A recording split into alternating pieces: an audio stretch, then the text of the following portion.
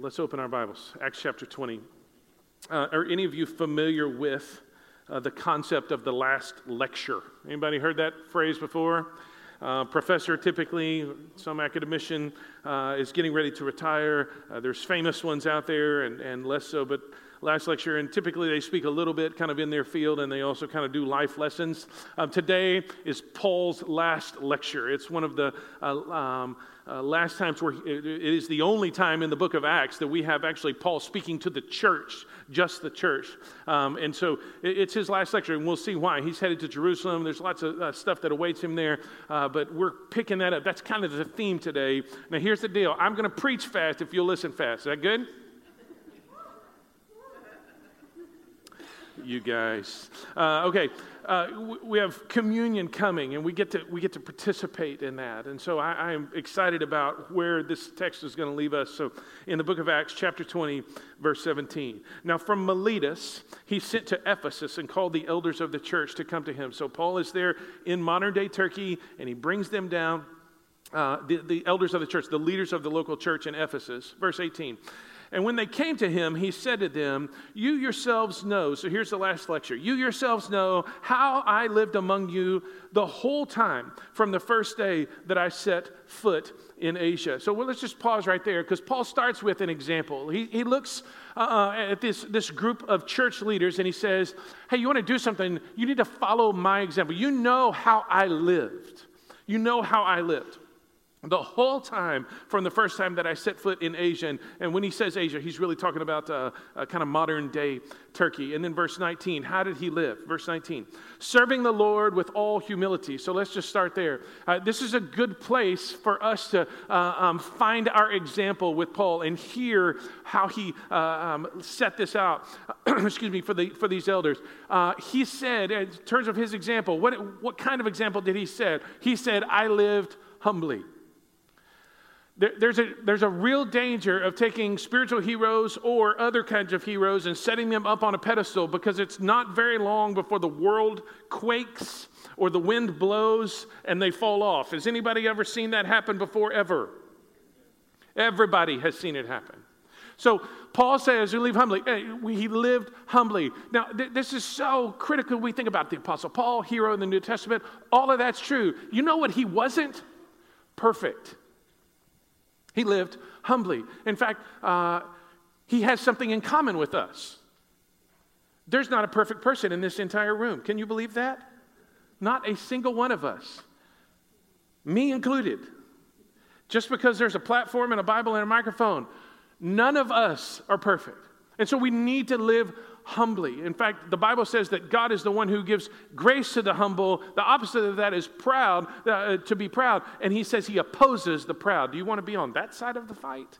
No. So we live humbly. We take this example from Paul to live humbly. No perfect people in here. Therefore, we can just take a proper assessment of ourselves.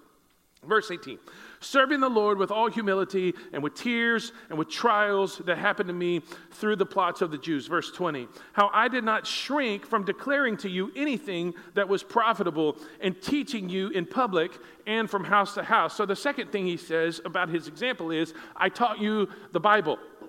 I taught you the Bible. And it says in two different venues. He says, I taught it to you publicly and from house to house. So publicly looks a lot more like this, kind of the public declaration of God's word. We need that. We need people to stand up and tell us and help us understand it. But also house to house, where there's more conversation that happens. In our day and age, it would be our Sunday school classes and our small groups, places where you can get to know people and talk about the things that God has spoken to you.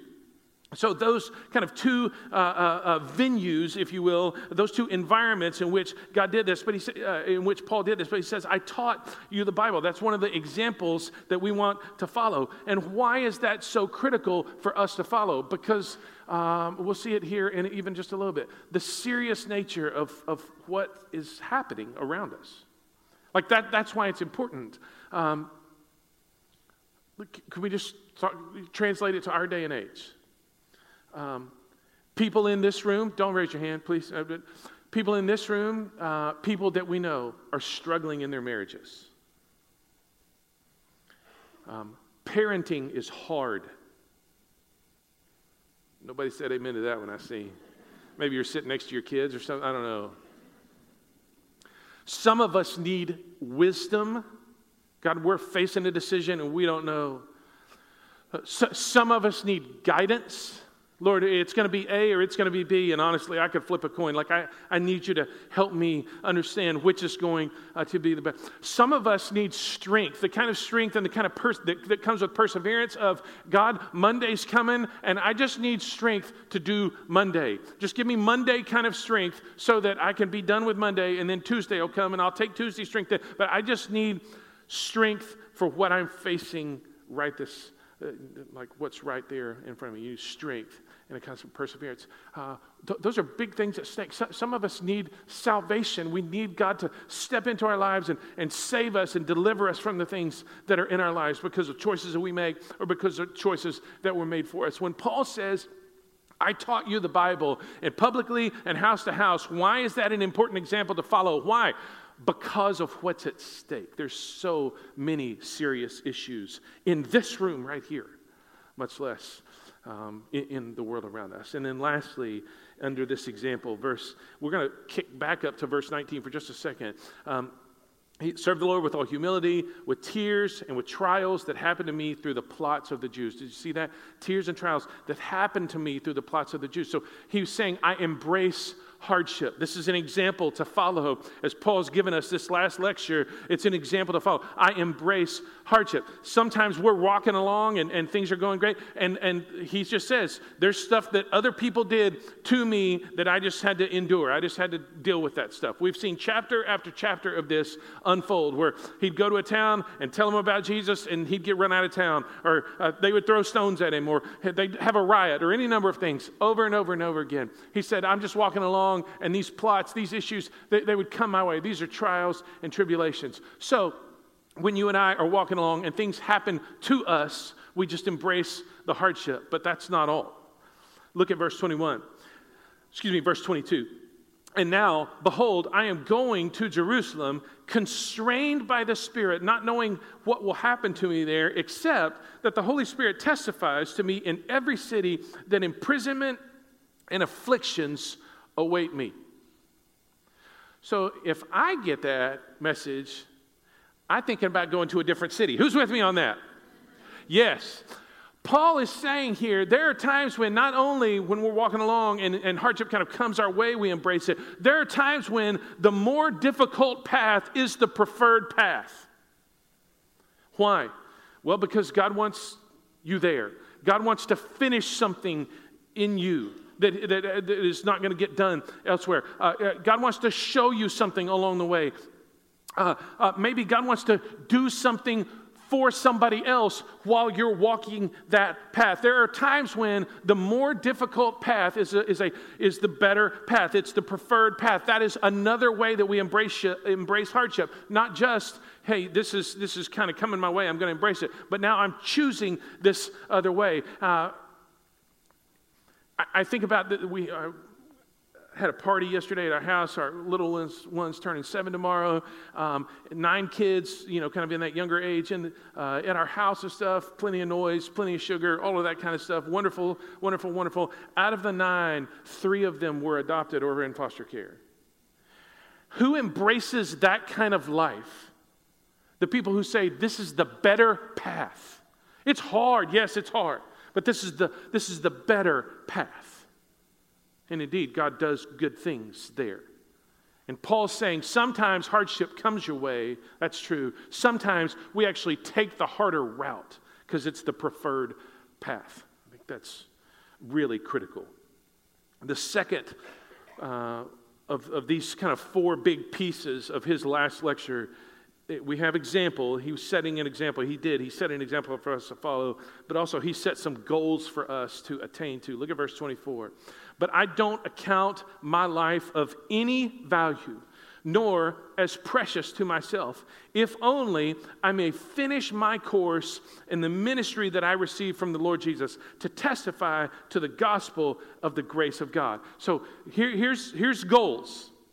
Example, we got that in Paul, but also he's setting out some goals. What's his primary goal here? I want to finish the race.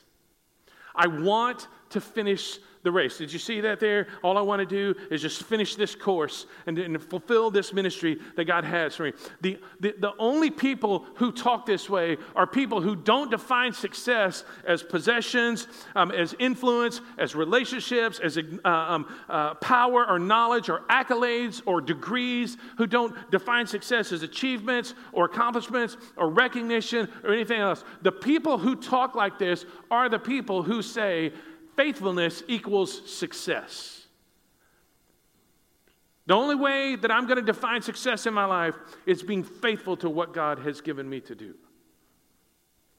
It's hard, but I'm going to be faithful. It's tough, I'm going to be faithful. It's dark, I'm going to be faithful. And I just want to be a person who finishes the race. And some of us are at places in our lives where we're like, hey, the lap that I'm on right now, I ain't doing anybody any favors with this thing. Like I'm going to round that corner and it's going to be, I'm out. I just say to us as a church family,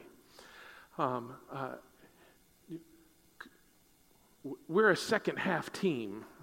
You know what I mean? Like we live in the greatest comeback story of all time. Like Jesus died and then he came back. I mean, this is us. This is our story that we get to embrace. And so what I'm telling you is don't quit. It's hard, it's dark, it's frustrating, it's away. Don't quit. Don't quit. Finish the race that God has set out for you. Finish it. Some of you are at a place in your life where you're kind of in that late autumn, early winter season of your life, and you're thinking about just a few more years before you meet Jesus. I'm telling you, run hard, go hard after it. Finish the race that God has set out for you. Cross the finish line, say yes and amen, and then go to glory. Like you want to be that kind of person. We're second half people.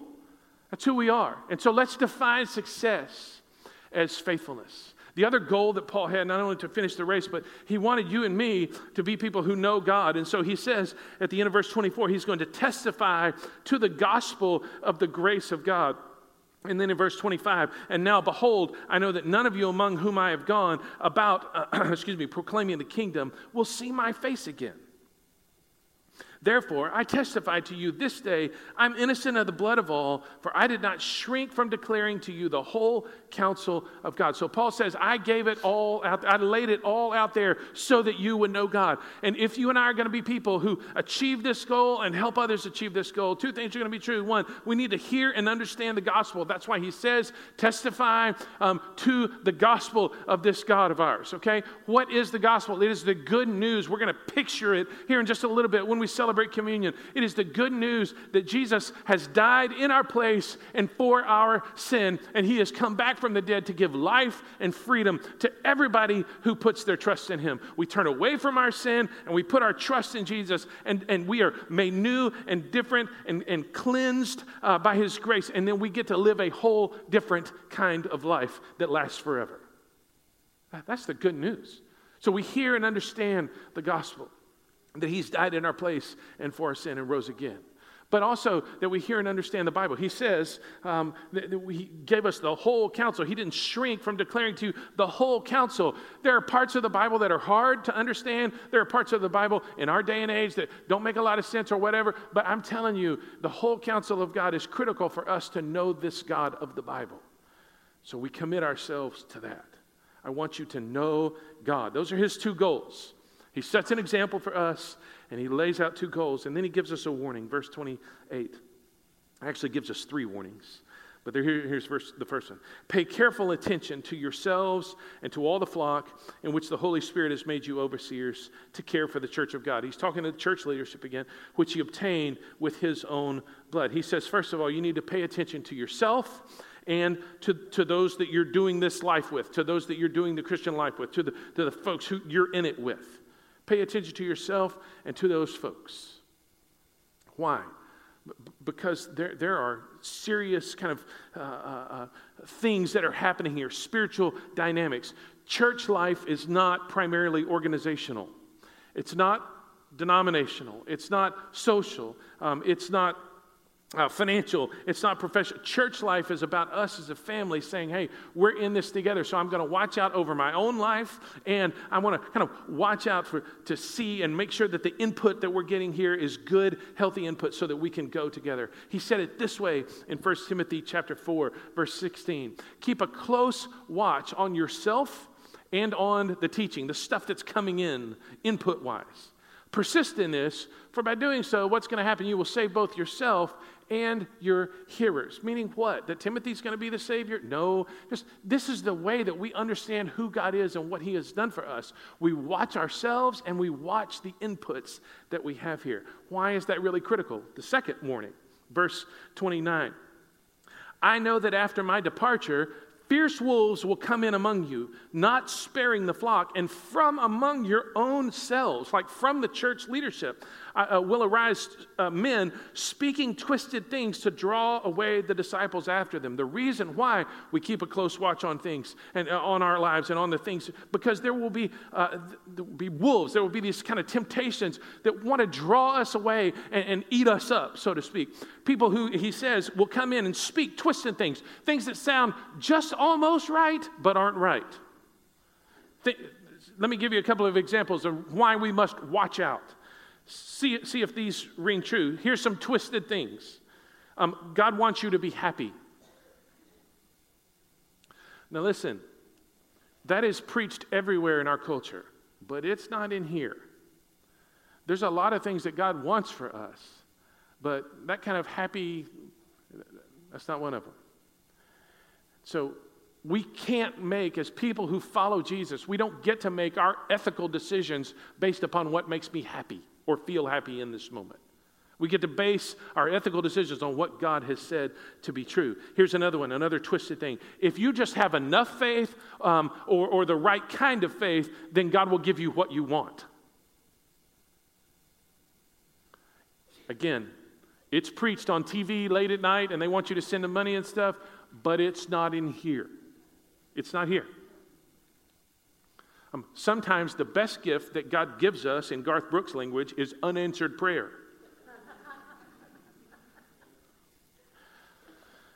Here's a third twisted thing that somebody would say to draw you away.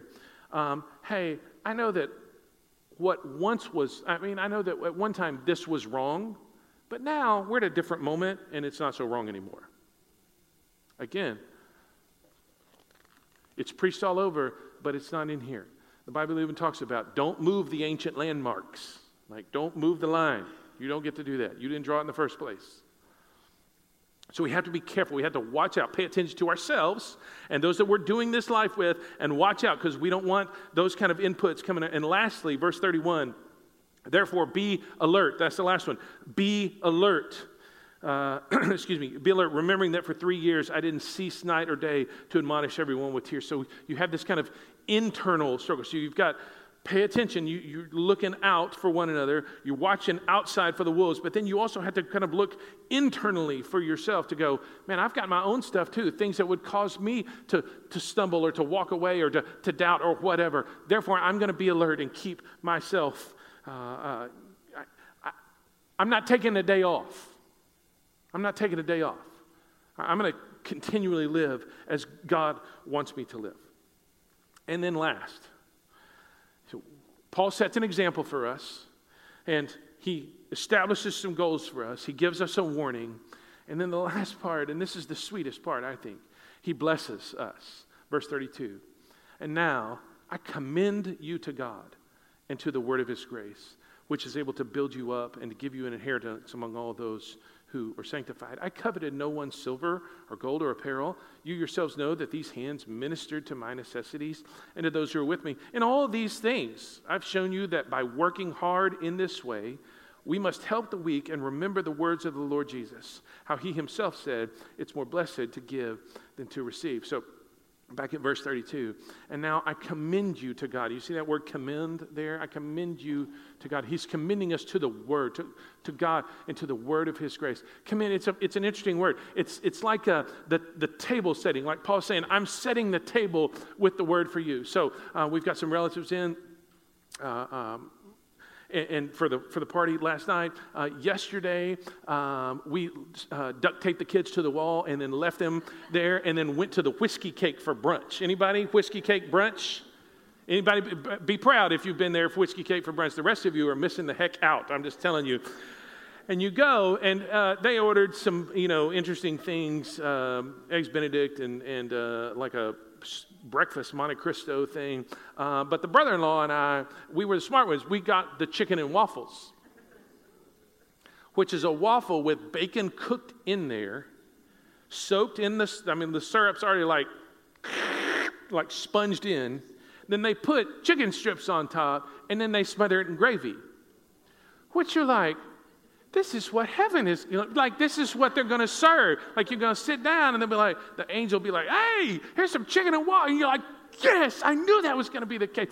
And so brother-in-law had not been there. I had been there, brother-in-law had been, and they bring it out, and we're just sitting there like, this is as good as it comes. Right here, people. The table is set.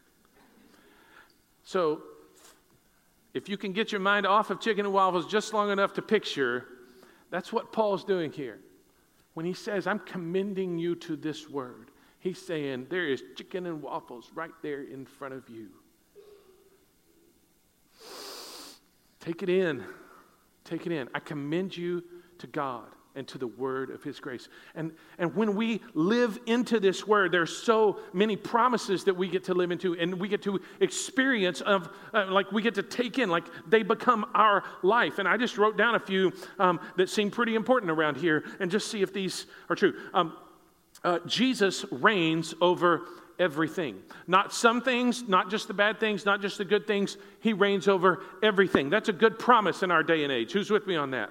Okay, here's some more.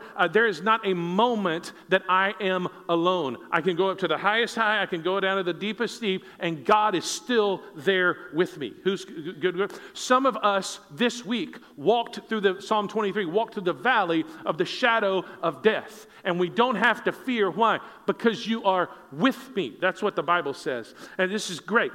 If anyone is in Christ, he is a new creation. The old stuff has gone away with all of the sin and shame and guilt and junk that comes with that. And new stuff has come. For anybody who puts their trust in Jesus, the cleansing that is ours makes us new. Not just like a better version of ourselves. It makes us new. And part of that is another incredible promise. There is no condemnation for those who are in Christ Jesus. All of the junk, all of the sin Jesus has taken all of it away. He has not paid for some of it. He has paid for all of it.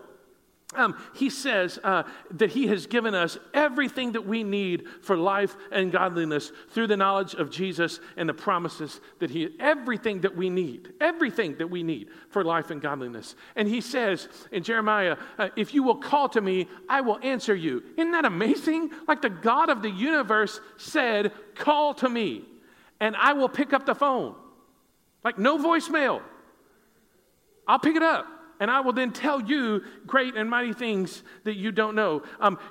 Some of you feel this way sometimes, where you feel like, oh, God has forgotten me. But the Bible says, Isaiah 49, there would be a nursing mother who forgets her baby before I forget you. Why? Because I have engraven you. I have tattooed you on the very palm of my hand, is what God says about you. Think about that. The trials that we go through have a purpose. They are not without purpose. In fact, God uses them to shape us. If any of us lacks wisdom, let him call to me and let him come and pray to me, and I will give it to him liberally. And this is the one, I've been living in this particular passage in John 15, and the part about the Father's the vine dresser, and I'm the vine and you're the branches, and God goes to work and he goes pruning the vine. Anybody like pruning? Anybody want some stuff clipped off? Nobody likes that part where you're like, ah! And then he says this, Jesus, as the Father has loved me, so have I loved you. Jesus loves me like the Father loves him. What an incredible promise. And so we get to, as the table is set before us, these are the kinds of things that are there. These are the kinds of things that are there. And that then allows us to be, this is where he goes, it just allows us to be so generous with our lives. Yes, with our money. Well, I'm not talking about money. They're so generous with our lives. We take Jesus at his word. It really is better to give than to receive. It really is. So we just offer our lives. We are so blessed that we get to be a blessing. And not just that. This is what he mentions here. We get to help the weak and remember and so forth. Like, we don't just get to be it when it comes our way. We as a people who are so blessed actually seek out opportunities to be a blessing. Is your week going to have any of those? Not just, oh, here's an opportunity for me to, but you actually seek out to be a blessing. I commend you to the kind of generosity that draws people to Jesus. Why? Because we follow a generous Jesus. We do. And we're going to move to communion here in just a second, but I didn't want to run past this verse. 2 Corinthians 8:9. This has nothing to do with your bank account, by the way. For you know the grace of our Lord Jesus Christ, that though he was rich, yet for your sake he became poor. He left heaven rich to come to the earth poor, and not just come to the earth, but there live perfectly and die sacrificially for our sin and in our place. He became poor so that you, me, us, so that you by his poverty, by his sacrifice, might become rich. We might have an inheritance. An inheritance is what verse 32 says. An inheritance among those who are sanctified. God sent Jesus. He took on poverty for us. He became the epitome of that for us in order that we might experience all of the wealth that he has for us. Has nothing to do with your bank account. Nothing. Has everything to do with the kind of life that you want to live. And so we come to communion to remember that God has left everything to pursue us and to pay for our sin that separated us. And then we get to celebrate everything that he has done for us.